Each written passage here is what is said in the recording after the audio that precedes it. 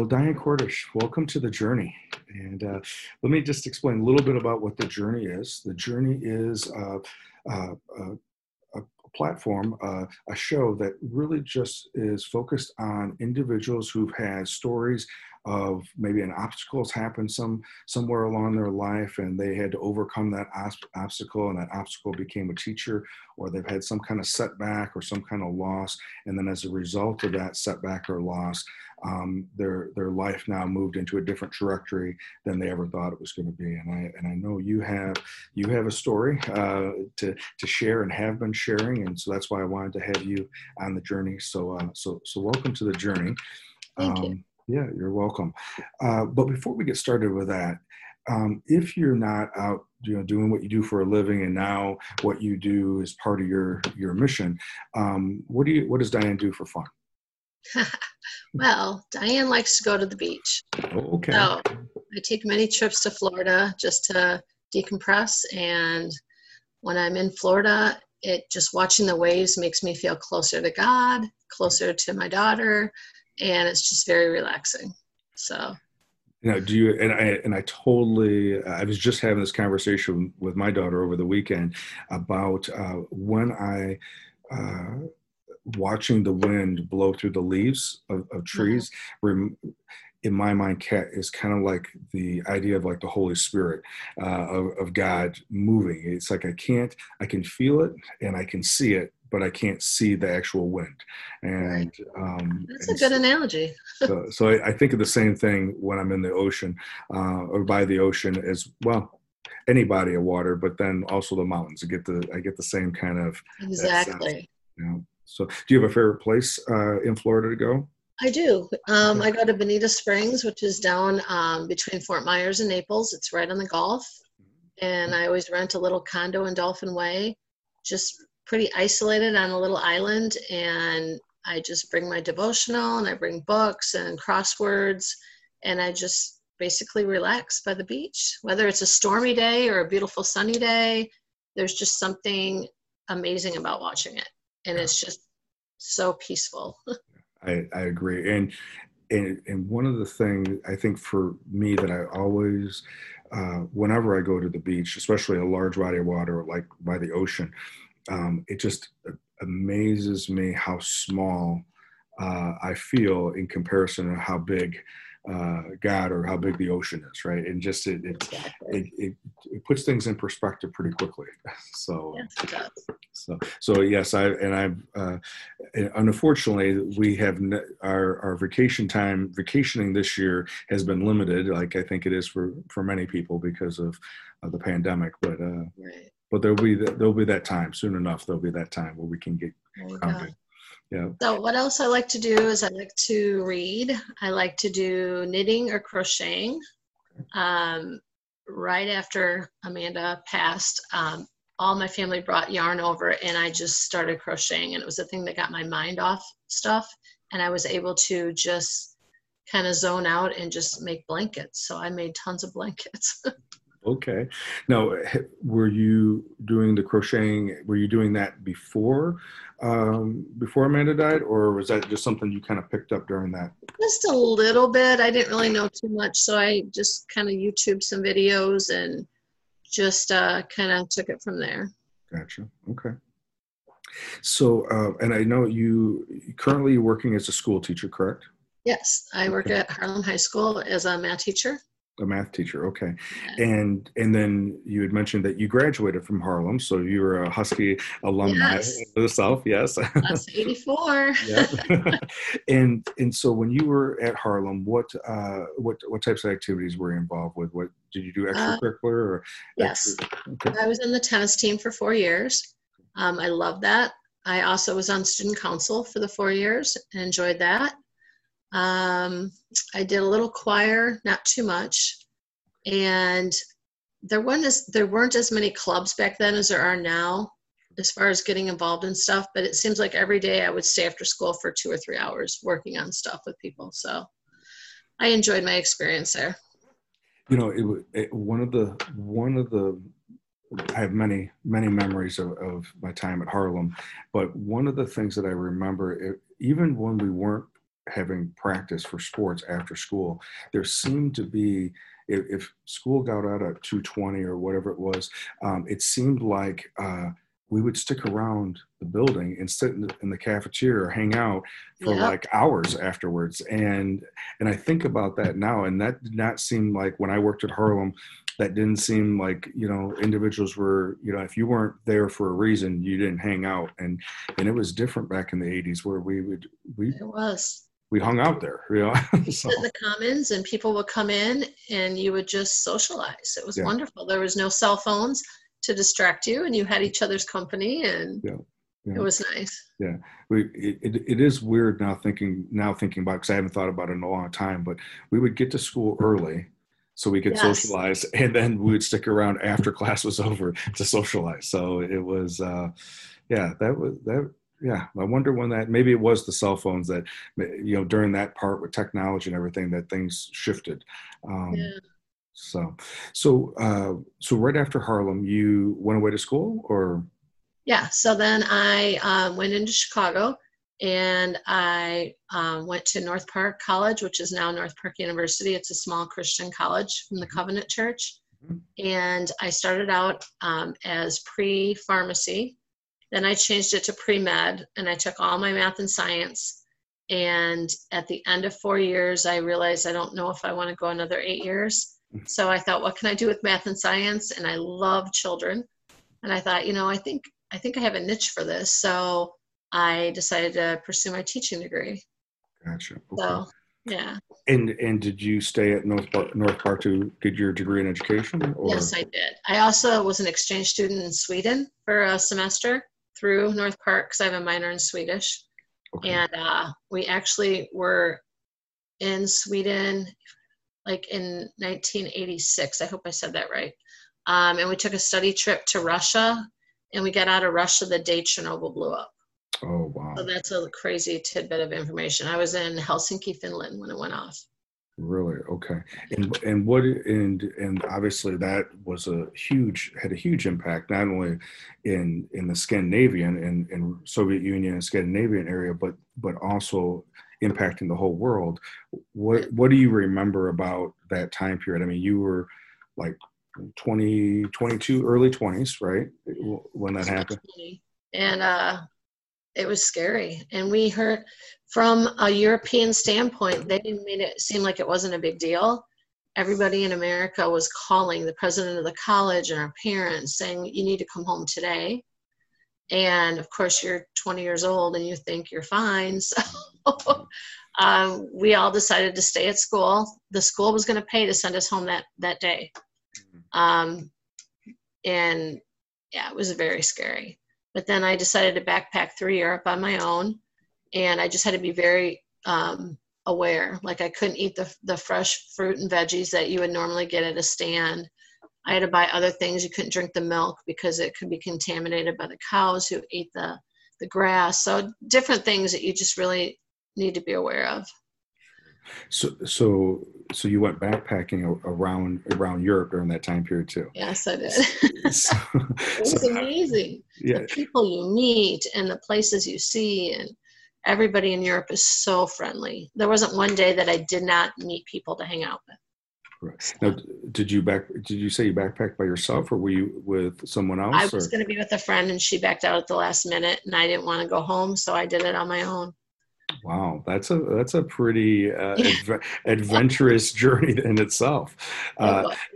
If there was anything about that backpacking trip, what would stand out to you? I mean, I know there must have been tons of things that you saw and experienced, but if there was something, either what you experienced or saw, anything that was so site-wise, I think Paris is the most beautiful city in the world. I think the French, I had no problem with them. I had 3 years of French in Harlem, and that was enough. As far as personal experiences, it made me know that I can be a strong person before I thought I could be a strong person. And it gave me a lot of time for reflection. I would go to like a lake in Garmisch, Germany, and I would just sit and journal, listen to my music. And it was maybe then I didn't realize how peaceful I like the water. And it was very eye-opening that I could conquer things on my own And sometimes you tend to forget that if you don't have to pursue that again. So, well, and I think it's interesting. I do a talk on resiliency, and resiliency, doesn't come without practicing doing mm, tough things. You have to practice doing tough things so that you can uh, become stronger when tough things come, right? And so it doesn't come by accident. You're not born with it. It's developed over time, and sometimes it'll be situations like going on a 3-month backpacking trip by yourself, and I imagine that especially when your friend decided not to go. There, an easier thing would have been to not go, right. and a safer thing would have been to not go. But you wouldn't have learned what you learned about yourself, let alone what you saw. And I think there's always an opportunity for that to prepare us for something, as life goes on. And Wow. I never put the two together, but you're absolutely right. That has taken me on my journey to where I needed to be so that I could conquer much more difficult things in my life. because you can't you can't unknow what you knew by doing it on that trip. even Right. even even when we want to go small and we want someone to just rescue us from it, that voice inside us goes, yeah, but remember when it was tough, when, and you still, there's more there. Right. And I think that's why it's so important that in this particular case that was something you volunteered to do, right? And you chose to do that. And other times things happen in our life and we didn't have a choice, but how we respond to it, we do have choice, Right. with that. So you come back from Europe, but you still had more school to do. Yes. Yeah. So I still had, that was my sophomore year. I still had 2 more years at school. So I stayed in Chicago at North Park. Um, enjoyed taking math classes. Got my math degree. Have a strong minor in biology because I was close to finishing for pre-med. I think I'm 2 classes away from a degree in bio. Okay. And then since I was in Sweden, I ended up getting a minor in Swedish. I don't know if I'll ever use it, but it was fun. And then I decided to pursue my teaching degree, which was an amazing place to do it because I had student teaching at inner city schools. I student taught like in a suburb at a Catholic school. And then my major chunk was in Skokie at Lincoln Junior High. Okay. And then after you got done with your student teaching, you came back to this area, or did you work somewhere else? I stayed there for about 2 to 3 more years. I actually got a job in the airlines for United Airlines right afterwards because I finished student teaching in the middle of a school year, and it was hard to get a teaching position, and I got into the airlines. So I kind of worked my way up. I did a lot of training for new hires for like cargo reservations, and then I was a supervisor.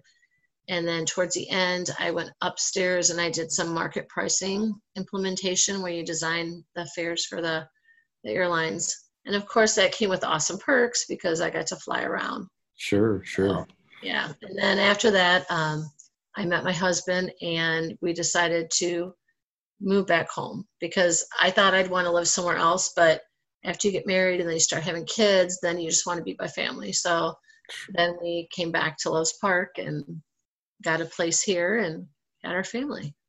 Now, is your husband from this area, or is he? He was born in California. He grew Okay. up there till his dad passed away, and then they moved to Washington State. Okay. So he lived in Washington State till he graduated from high school, and then he went in the Marine Corps. And when he got out, his family had moved to Las Vegas. So he decided to join his family, and I actually met him on one of my weekend trips for my free flights out there. So we dated long distance for a couple of years, back and forth for the airlines. And then I don't know how I convinced him to move to crazy freezing weather out here. She reminds me of quite often. Yeah. So from California to Washington State to the Marine Corps He's to shaking his head. Yeah. yeah. And what's your husband's first name? Mitch. Mitch. Okay. And what does Mitch do now? Mitch does testing for the military. So he runs the ASVAB testing. Oh, okay. Area. Yeah. Okay. Gotcha. Okay. Gotcha. So then, and so then you guys started your family in Loves Park, McChesney Park area. We did quickly move to Seattle for 1 year when Amanda was little. And then after a year, I realized I missed family again. So we came back here and we've been here since. Okay. Okay. And well, so let me ask about that. So with your family of origin, how many siblings do you have? Are your parents still alive? Yeah, both my parents are alive. They live right in the park. They're both retired. And then I have two brothers. Bill is like 4 years younger than me, and then Matt is another 18 months younger than him. Okay. And they're all in the area, so it's kind of nice. Gotcha. Yeah. So it is interesting how no matter how much of you enjoyed traveling and how much you enjoyed the adventures of that, when it came to having your own family, then there was a desire for that, for those roots for settling. So it is interesting. And then for any of the listeners who have young adult children who seem to be wandering right now, that doesn't necessarily mean they aren't going to come back home, right? They will come back. They will. So Amanda is your oldest, and then how many other? Amanda would be 29 now. Ian is 26, and then Seth is 19. Okay, gotcha. So, and the your boys, what are they doing now? Seth has actually moved out to Las Vegas. He goes full time to UNLV. Okay. He is pursuing an RN position, or he wants to become a nurse in the trauma and the ER area. Okay. So, yeah, I don't know if part of that had to do with Amanda. Part of that had to do with he broke his leg in football a couple years ago, and he was really just intrigued by all the ER and the trauma and the surgeries and stuff. So. Sure. Okay. And then my other son went to Iowa State after high school for 2 years, and he had some difficulty. He was still having anxiety from Amanda and different issues. So he decided to move back home. He was pursuing a Chem-E, a chemical engineering degree. Okay. So he took some time off. He was working at Chrysler as a supervisor. And then just in January, he said, "Mom, I've decided I need that degree. I have to go back." And he asked if he could move back home for a short time so he could pursue school full time. And he went to Rock Valley, and then COVID happened. So unfortunately, he's not really a e-learning type, because he was taking very high-level courses in science. So he had like Chemi, or what did he have? Organic Chem 2, Calculus 3, biochemistry. And he's like, "Mom, I really can't get the education I need by doing those high-level lab courses." So he's kind of in limbo right now too, waiting to see what's going to happen before he finishes. I know that I just was meeting, because I do some talks out at Rock Valley, and they were talking about that 75% of their classes are going to be online this year, but the 25% that are going to be in person are going to be the higher level classes that are requiring labs.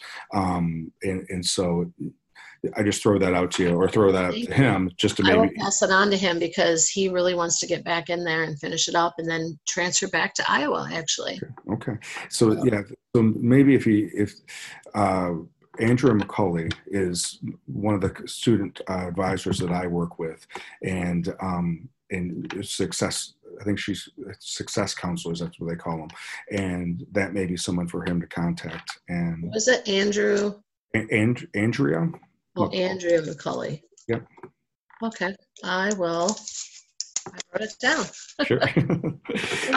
So tell us a little bit about Amanda. What was Amanda like? What was she into? What was she like? I didn't get a chance to know her and meet her, but I've heard wonderful stories. So Okay. She was a very bubbly, outgoing personality. She was friends with everybody. So she didn't feel like she had a best friend. We talked about this before the crash. And that's because everybody was her best friend. So she would come home and she would talk about, she would bring different groups of friends to the house. And she was like, Mom, don't you dare judge any of my friends because you don't know what their past is. You don't know what they're going through. You don't know what their life's like. And I'm there for them. So she had friends from her dance team. She had friends from her honors classes. She had friends that were athletic, friends that were stoners, friends that were punk rock. I mean, she just had the whole genre of friends that she hung out with, which I think was amazing. And even better was that she would always say, don't judge anybody. You don't know their past. And so that kind of stuck in my head too. But she was a dancer since she was 3. She danced at Forest Hills Dance. She was on the varsity dance squad as a freshman. What else did she do? She helped in student council. She had a job part-time at Culver's, which kind of almost turned into full-time because she was there quite a bit. She was active in our church in the youth group. She went on some mission trips through the church. She just was a very go-getter. You know, there was nothing. She was one that would sit at the school for hours and hang out in the commons with people. Okay. So, yeah, she was a very bubbly, energetic. She had goals very early. She had said to me, Mom, can I skip our senior year in high school? I really just want to go to University of Iowa. She wanted to be a forensic pathologist, and she wanted to minor in dance. So one of the trips they took at Harlem, I think it was with Shula, Miss Bertram, for her class was to go to UW Platteville and see an autopsy and see cause of death and all that stuff. And I thought, well, that's it. She'll see it and she'll be gone. She texted me and said how amazing it was. You know, she's like, oh my gosh, Mom, they died from the renal failure, from the tubulars or tubular. Yeah, she just was very intense into it. So that was really nice to see. For a career class, she also got to interview a CSI person from Winnebago County. So they took her, it was supposed to be a 15-minute interview, and she was there for like 3.5, 4 hours because they weren't busy. Yeah, and they showed her how to do blood spatter and fingerprinting. And so she always made the most of whatever she did, which was really cool. And even prior to a teenager, would you say that was a pretty lifelong characteristic of Amanda? Yeah, she was pretty outgoing. She was very bubbly, made a lot of friends. She went from Maple School to McChesney. She applied and got in for the fine arts. Okay. So she did the singing, dancing, kind of was always, didn't feel like she was in the spotlight, but she was, you know. Mm-hmm. And that kind of showed when we had her visitation. I think it was 4 or 5 hours long, and people were lined up outside all the way around the block. And if you would have asked her if she could look down and see, she would say, oh, Mom, I don't have that many friends. You know, oh, no. And the girlfriends and the guy friends that would come up and say, wow, she was the most amazing person in the world. Just, you know, the teachers, the church people, the neighbors. And it didn't just end with kids. It was, she influenced everybody. She influenced the neighborhood. She influenced her teachers. She influenced the people at our church. So people from Culver's, customers that still approach me when they see something and will say, you know, I remember going through the drive-through and there was this bubbly, crazy girl that just made us feel so special. So she really touched a lot of lives. Sure. Where do you think, you mentioned a couple times about when she was going to introduce you to friends, and they may be from a variety of different groups, but it was important for other people, because I'm assuming she herself, because she didn't judge other people based upon whatever the cover looked like of the book. Where do you think that came from? That whole of being open and seeing people just as people? Well, I would hope it was from the morals at home, but I feel like raising her with a Christian foundation made a huge difference. You know, from the time the kids were little, they were always involved in church. They always went to the Awana Club, which was kind of a club where you could learn Bible verses and play games, and they would go to vacation Bible schools. When the kids were younger, I ran a daycare, and I asked permission from my parents, and I would bring each of my little daycare littles from VBS to VBS, and I would take them for the week and I would enroll them and pay for it and take them to different little vacation Bible schools. So she definitely had the Christian foundation, and hopefully between me and her father, we raised her with that type of standard and morals. So, you know, you had just mentioned something that about what you did when you had your daycare, and then of course, obviously, Amanda would have been part of that, right? You know, yeah. when she was younger, and it reminded me of when I was at Grace Lutheran Church in Loves Park. My youth leader was Cal Carlson, and one of the things that he did similar is that he would bring us on Sundays instead of going to church at Grace Lutheran. I mean, we did that too, but once a month or whatever it was, he would bring us in a van to different churches to experience different types of services. That's and awesome. and I think for me that was such a foundational experience of being able to experience different denominations and recognizing that there was a lot more than this mainstream Lutheran, evangelical Lutheran,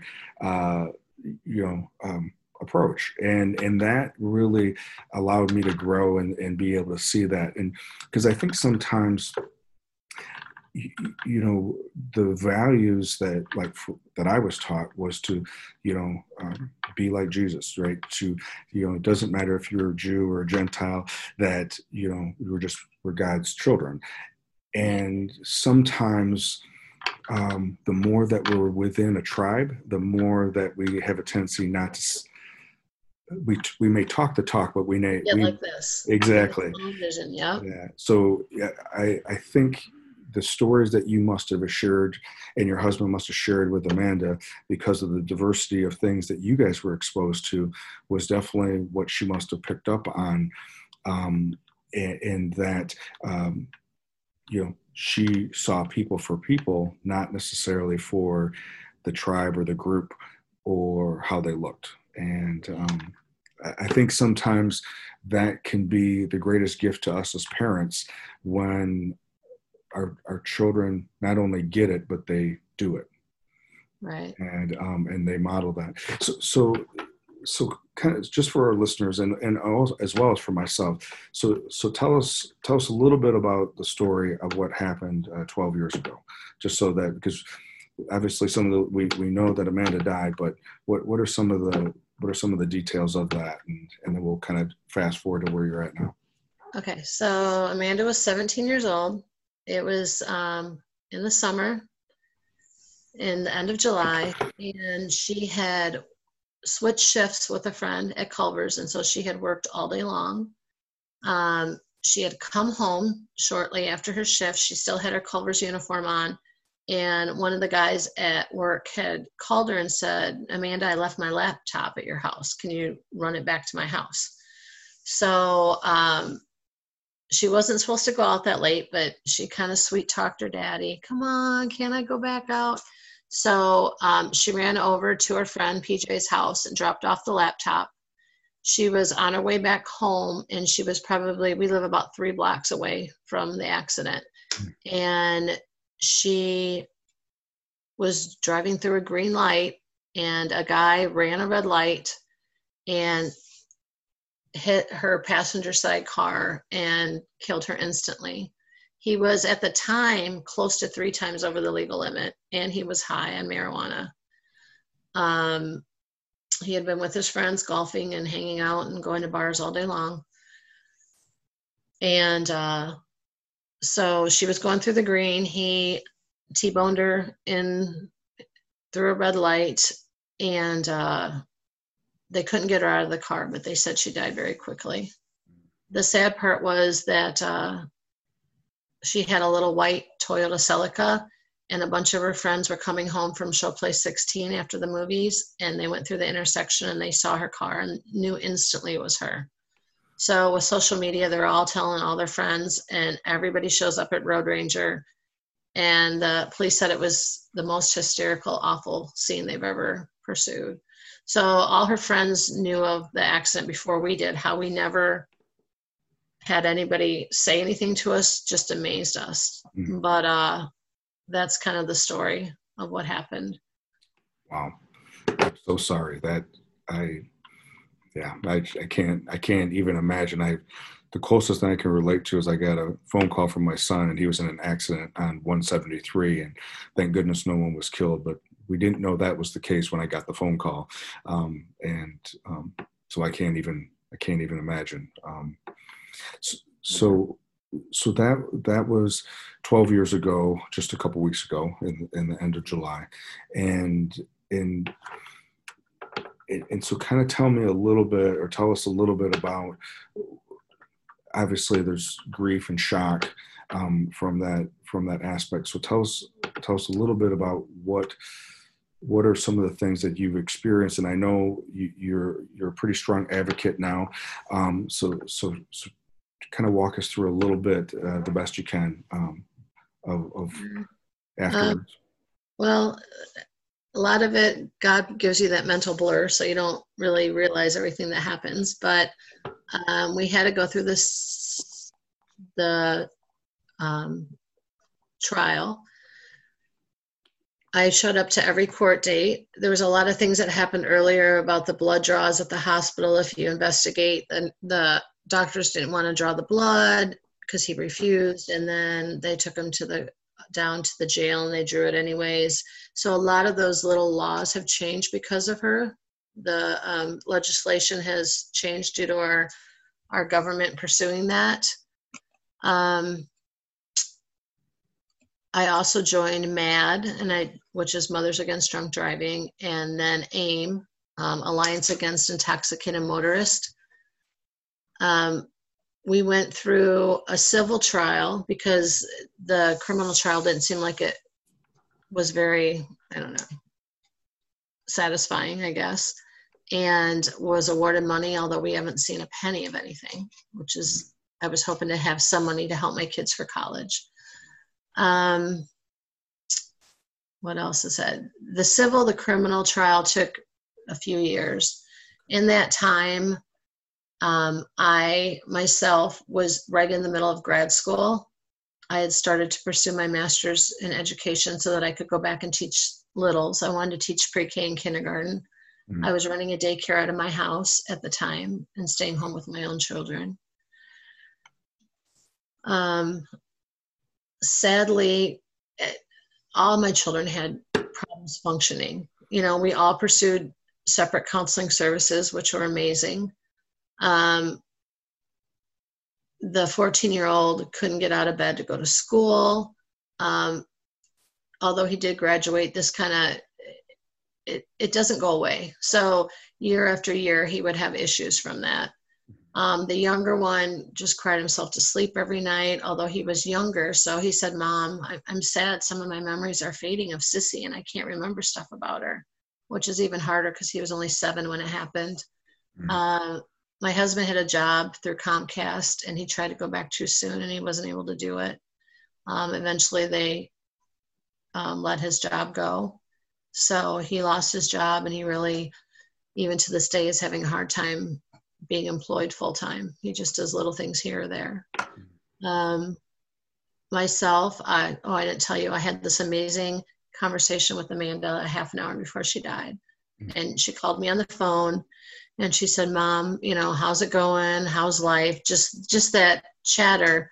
And we talked about grad school. And she said, "No matter what happens in life, promise me that you will always you will finish your degree, you will get a kick butt jobs teaching at Parker Center," because that's where I wanted to be, "and you will be happy." And I said, "Honey, I'm happy." "Okay, I just want to make sure you're happy." And then within half an hour, she was gone. So she didn't know that. We just had that conversation, but I know God put that in her heart because that is what's gotten me through. You know, that little promise to her is what I need to be an example for her. I need to be an example for my children. And I want the world to know that you can overcome adversity. It's hard, but with faith in God and with your family, that you can overcome things. So I finished my grad school. I graduated with a 4.0. I was determined to get everything perfect. And then I'll tell you the story about how I ended up back at Harlem in a minute. But yeah, so unfortunately, people grieve differently. So another sad part of our story is that me and my husband separated for probably 4 years, maybe. He just couldn't talk about her at all. All I wanted to do was talk about her. He couldn't go back to work, and I pushed myself through my work. So there was, people grieve differently, and it was, I don't know what to say. It was a wedge that drove us apart. But then through counseling and through different things, eventually we ended up back together, because after we had our own silent grieving, now we're able to talk about her and we're able to do stuff together. So, you know, I think we can't say too lightly about that aspect of we grieve differently, because we can intellectually understand that, right? Oh yeah, we grieve differently, right? But at the same time, I have the expectation that you're going to grieve like me if you're closest to me, right? And I may not say that because I don't want to be that much of a clod, but the fact is that I want my closest person to me or my significant others to grieve with me the same way that I want to grieve, which also then means I don't necessarily want to grieve the way you're grieving. And I think that it does take a lot of effort to work through that, and that it's okay because it's okay. But that's tough because one of the things that you reminded me, or it came up when you were just talking about going through the difficulties of the trial. 11 years ago, I think it was, I inherited the homicide support group for the Winnebago County. And Bill Kerr died. He was the pastor at Riverside Community Church. And when he died suddenly, they asked me to come in and help out with that homicide support group. And some of the individuals that attend that group have lost family members to DUIs, to intoxicated drivers, and not that any type of any type of traumatic death. They're all those, unfortunately, all those losses have a very similar thread, but similar to what you talked about, there is so many, or has been in the past, so many loopholes and technicalities that it seems like there's never, there's never justice when it, and not that there's ever going to be amount of time for someone to be incarcerated that's ever going to undo what was done. But there is seems to be a common theme with the individuals that attend the group, is that there's that desire for to be heard, for justice. And it's also part of the grieving process, because there's not. Right. And that does help in the grieving process. And it was gut wrenching. I mean, how many times I sat there and had to look at this person and, and stand up on the podium. But that was something I needed to do to get my closure, even though it wasn't closure. Now, Mitch was the opposite. He didn't want to be there at all. He didn't want to see him. He didn't want to hear about it.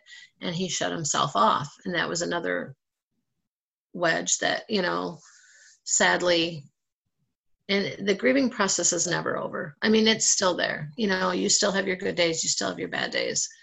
You still have days that you can talk about it or laugh. And then you have days that every time you talk about it, you just cry. Yeah.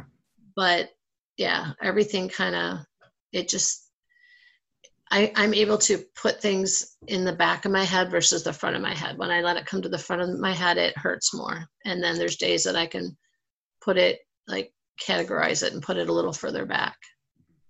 So, but what I have found though is by doing things in her honor, it brings me some peace, you know, and to know that every time I go into a classroom that I can tell her story. And every time that any big holiday comes around and the news crews still call and they still want to do PSAs about her. And I think that's amazing that this child has so much, had so much potential that people are still interested in hearing her story. Yeah, and I think, you know, and as we were mentioning Xavier earlier, that with her, I think her saying was, how do I turn my pain into purpose, and being able to try to raise that awareness about, in that case, mental illness and suicide. She has done an amazing job, Yeah, yeah. And but I think it is part of. There's a gentleman, David Kessler, who worked with Elizabeth Kubler-Ross, and Ross's work was, her work was originally about the stages that we experience as we're terminally ill, and then later they turned it into the stages we experience when we're going through grief. Because of his own grief that his son was died as a result of an overdose when he was in his early 20s. Even though he intellectually understood all this work that he had done on grief, it led him to then come up with the sixth stage that we experience, which is meaning. That somewhere in the midst of this grief, I need this loss to have some form of meaning that wouldn't have happened if this loss wouldn't have happened. So what did I learn? What did Diane learn about Diane that she wouldn't have learned if Amanda wouldn't have died? When she died or how she died? Yeah. Diane learned that she's a much stronger person than she thought. Yeah. So with that, and that was what we were talking earlier when you went backpacking across Europe. And you were young, you were 20 years old, and you experienced that, and there was times when you could have given up and come home early on that trip, and I guess there could have been a way of giving up, or not on days where, similar to that 3-month trip that you did. There was times where your pace was different on some days versus others, and I imagine that's how it's been during the last 12 years. That some days you have a different pace than other days. That's definitely true. And people think, well, it's been 12 years, she's back to normal. You're not. I have some days still that I just can't get out of bed, and then I have to tell myself that's okay. It's okay to grieve for this day. Stay in bed. Call in sick and pray, and then I can wake up the next day and I'm better and I can move on. And you need to allow yourself that time where you can just grieve for a little bit, and then the next day I'm good to go. And then as soon as I get in my classroom, I see all those faces, and it just, I don't know, I didn't realize what a symbol of hope and encouragement I am to so many kids. So as I start my school year every year, which I don't know what it's going to look like this year, I have pictures of all 3 of my kids, and I sit down and I tell the kids, I start with the youngest one, and I tell them all about Seth, and a lot of kids still know him because he just graduated and he was involved in football and track and basketball, and he was a pretty popular kid, very outgoing, just like Amanda. And then I tell them about my middle child, and I tell them about Ian and how he went to Iowa State and what he's doing now in his life, and how he was more in the the science Olympiad, the math team, the engineering team, and how he took a different approach to school. And then I get a picture of Amanda, and I pause because some of the boys will be like, oh, she's so pretty and cute. And then I say she would be 29. And then I tell her story, how she was killed by a drunk driver, how she had hopes and aspirations to go to college, how she just wanted to skip her senior year of school. Mom, please, high school is so lame. Just let me skip it and go right to college. I want to pursue my degree. So she was so excited to move forward in life, and that got cut immediately short, and then I tell the kids that I went through a divorce and a separation, and people grieve differently. And it took years and years and years to get back to where we should be. And I know you kids are going through a lot of things at school. You're at that age. Some of you might be going through domestic issues at home. Some of you might be going through divorce. Some of you might have lost a loved one. You might have an alcoholic family member. If you need to talk, I am here. That is my job. I'm not just a teacher. I'm here to listen to you. So don't ever think you can approach me, because I have been through as much crap. I say nicely, maybe not, even more than what you've been through, and it usually brings tears but that seems to open the path for communication, and then they'll say, oh my gosh, we drive by that corner all the time. Is that her? Is that the picture? And then that's another dialogue. And then when we have parent teacher conferences, somehow that comes up usually. And then the parents will talk about, I used to drink, and now after I see her picture, I don't do that anymore. Or I had a family member that went through something similar. And it just, to keep her story going to help others is like my goal in life. So I still have people that approach me through DM or through Facebook that I don't even know. And they will tell me, I'm numerous friends that I've met. I lost a child to this or a child to that. Can you help me walk through the legal system? Can you help me put a sign up in their honor? What ideas do you have as far, was the civil suit satisfying at all? Like just different things that people, and I'm glad that I'm available for that. I mean, that's how I want to be to the day I die. Does it bring me more pain because I think about her? Yes, but I know that I'm helping others. And I know others have so many questions that, like I didn't know where to start when this happened. Right. So, and that the news keeps letting me do PSAs and bringing her story to light says so much about her and so much about the story that I pray that it continues, so that every holiday or every summer or every New Year's Eve, that something reminds people of her and her story. Mm-hmm. Well, and I think, and I appreciate you, not only willing to come on and tell, even, as we were talking earlier, sometimes those smaller formats, those shorter formats get just the highlight aspect of it. And because they don't have an hour to put on a story. And so I appreciate you coming on and sharing some more of the details. And I, so my mind's going in 1,000 different directions right now, but I'm asked a lot by school districts about how do we implement social emotional learning? How do we implement the CEL? And how do we do that, especially with some of our core classes that we got to get these academics, we got to meet these certain standards, blah, blah, blah. And you just got done explaining how you start off every school year with your students, and you're teaching health class, right? Is that what you? No, I'm joking. I know. you're teaching algebra. Exactly.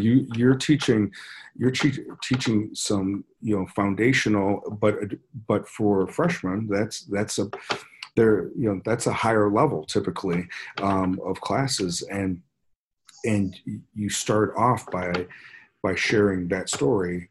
And I think part of social emotional learning is developing a container for relationships, so that they know you as a person, and they also know know your own story of resiliency. So one of the things that, and you you know this. If you don't know this, you know it because you've experienced it. But when we talk about how do we help develop resiliency in others, right? As we mentioned, we have to practice it. It just doesn't come. And a way that we can practice it is that first we have to be open to it. And so we talk about, they talk about the initial thing is that we have to be open to it. And the one way of being open is by acknowledging something we're grateful for.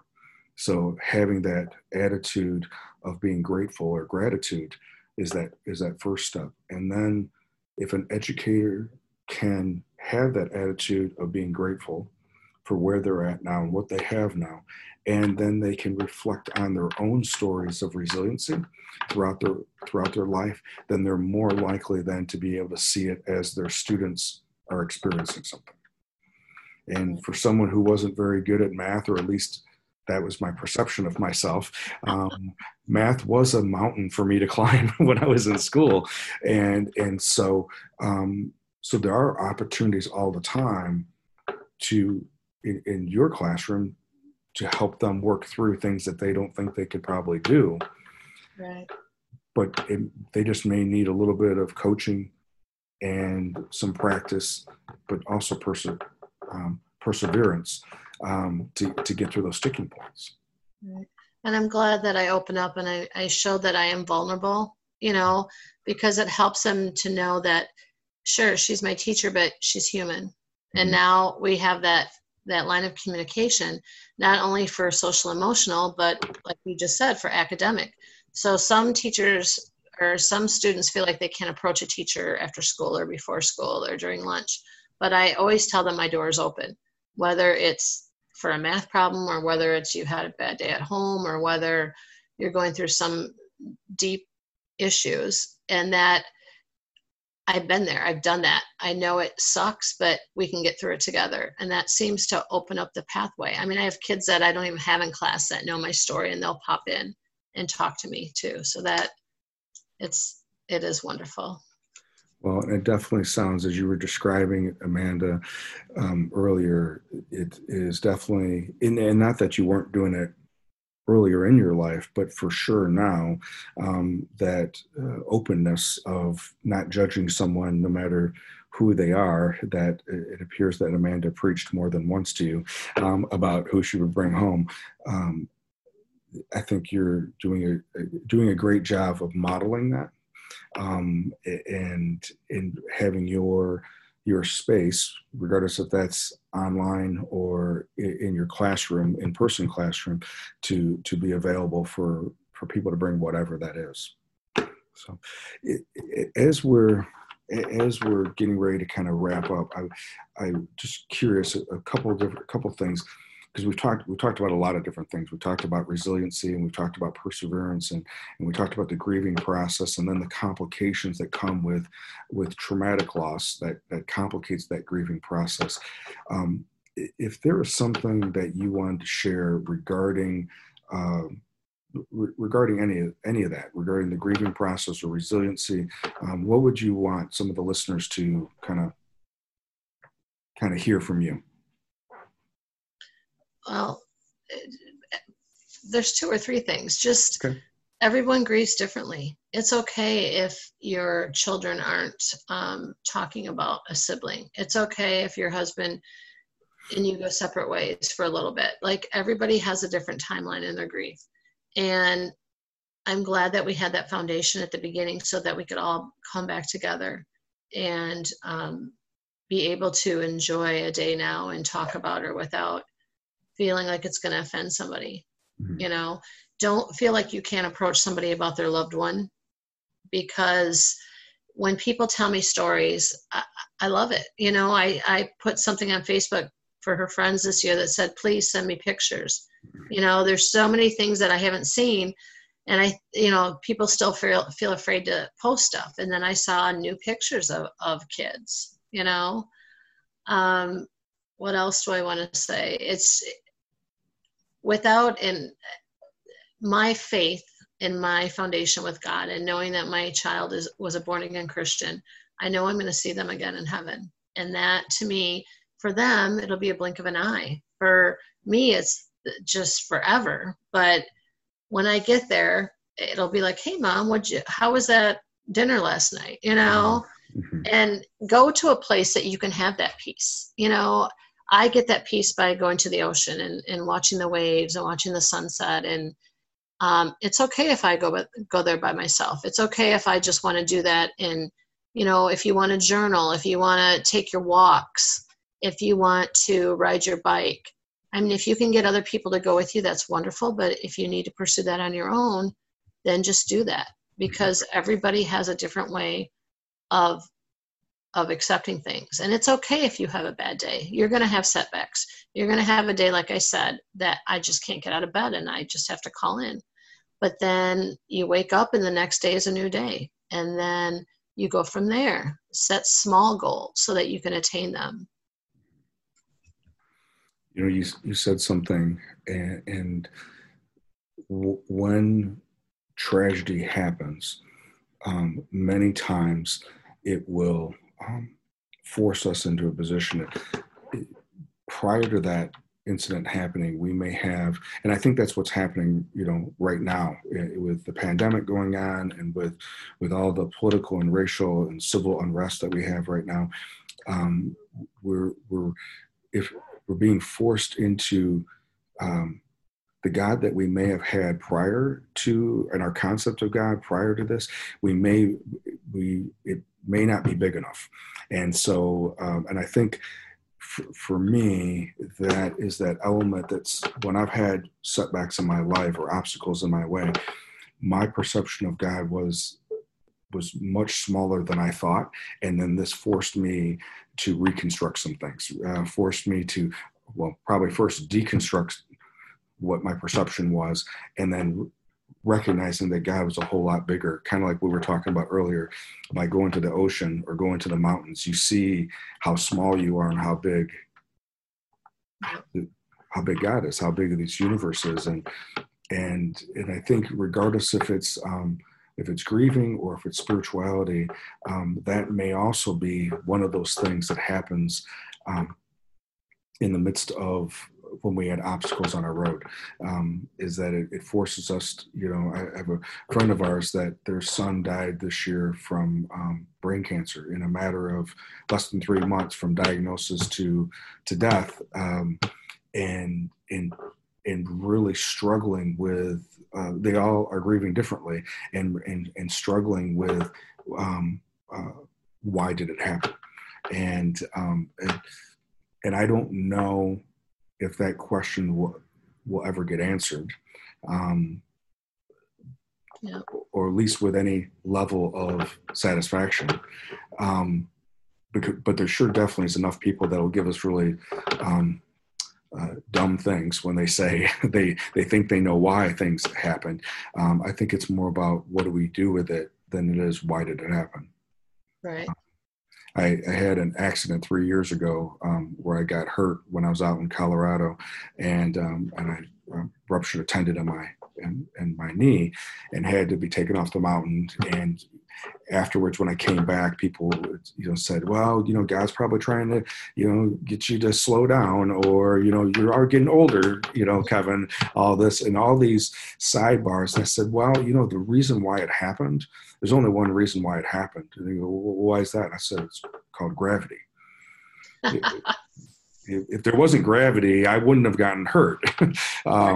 It has more to do with what are we going to do when those things happen versus me fixating on why did it happen. Right. Why it happened. An individual chose to drive intoxicated that impaired his ability to drive properly.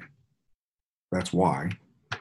But what you're doing with it, what your husband's doing, what your sons are doing with it, what a community's doing with it, clearly Amanda's still having a presence in people's lives, and her light hasn't dimmed at all.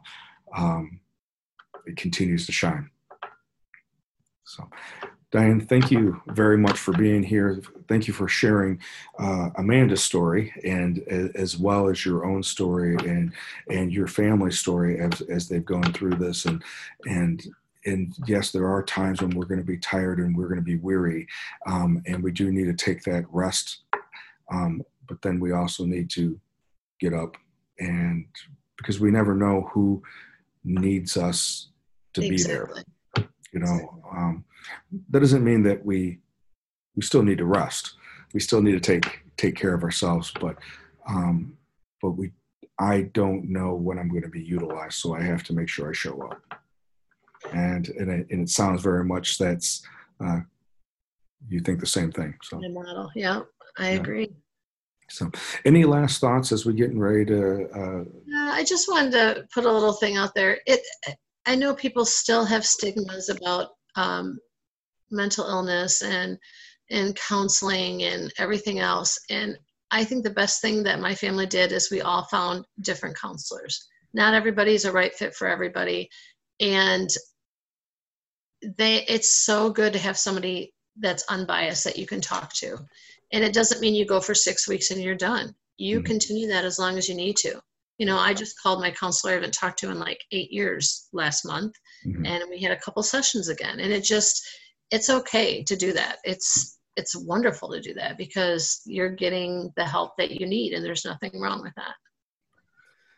Yeah, not only because I'm in the profession, obviously, but I agree, because if I wanted to become really good at a sport or at a particular activity, I would go to have someone coach me up, and I don't go to the gym because I don't only go to the gym because I'm overweight. I go to the gym to work out to be the best I can be.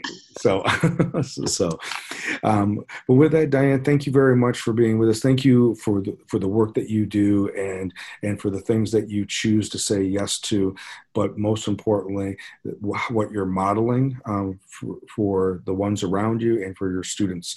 That come and have the privilege of having you as one of their teachers. So thank you very much. Thank you. And if anybody needs to reach out to me, please do so. Yeah. What's the best way for somebody to get a hold of you? Well, I'm on Facebook under Diane-Kirsch-Kordich, but they can also call the high school at Harlem, and they could send me an email. It's just diane.kordich@harlem122.org. Or they could just send me a DM, like a direct message, and I'd be happy to return it. Perfect. Thank you very much, and we will talk to you soon, and probably sometime in the future I'll be asking you to come back on and just kind of give us an update. Okay, we'll talk to you soon. Bye-bye. Okay, thank you. Bye-bye.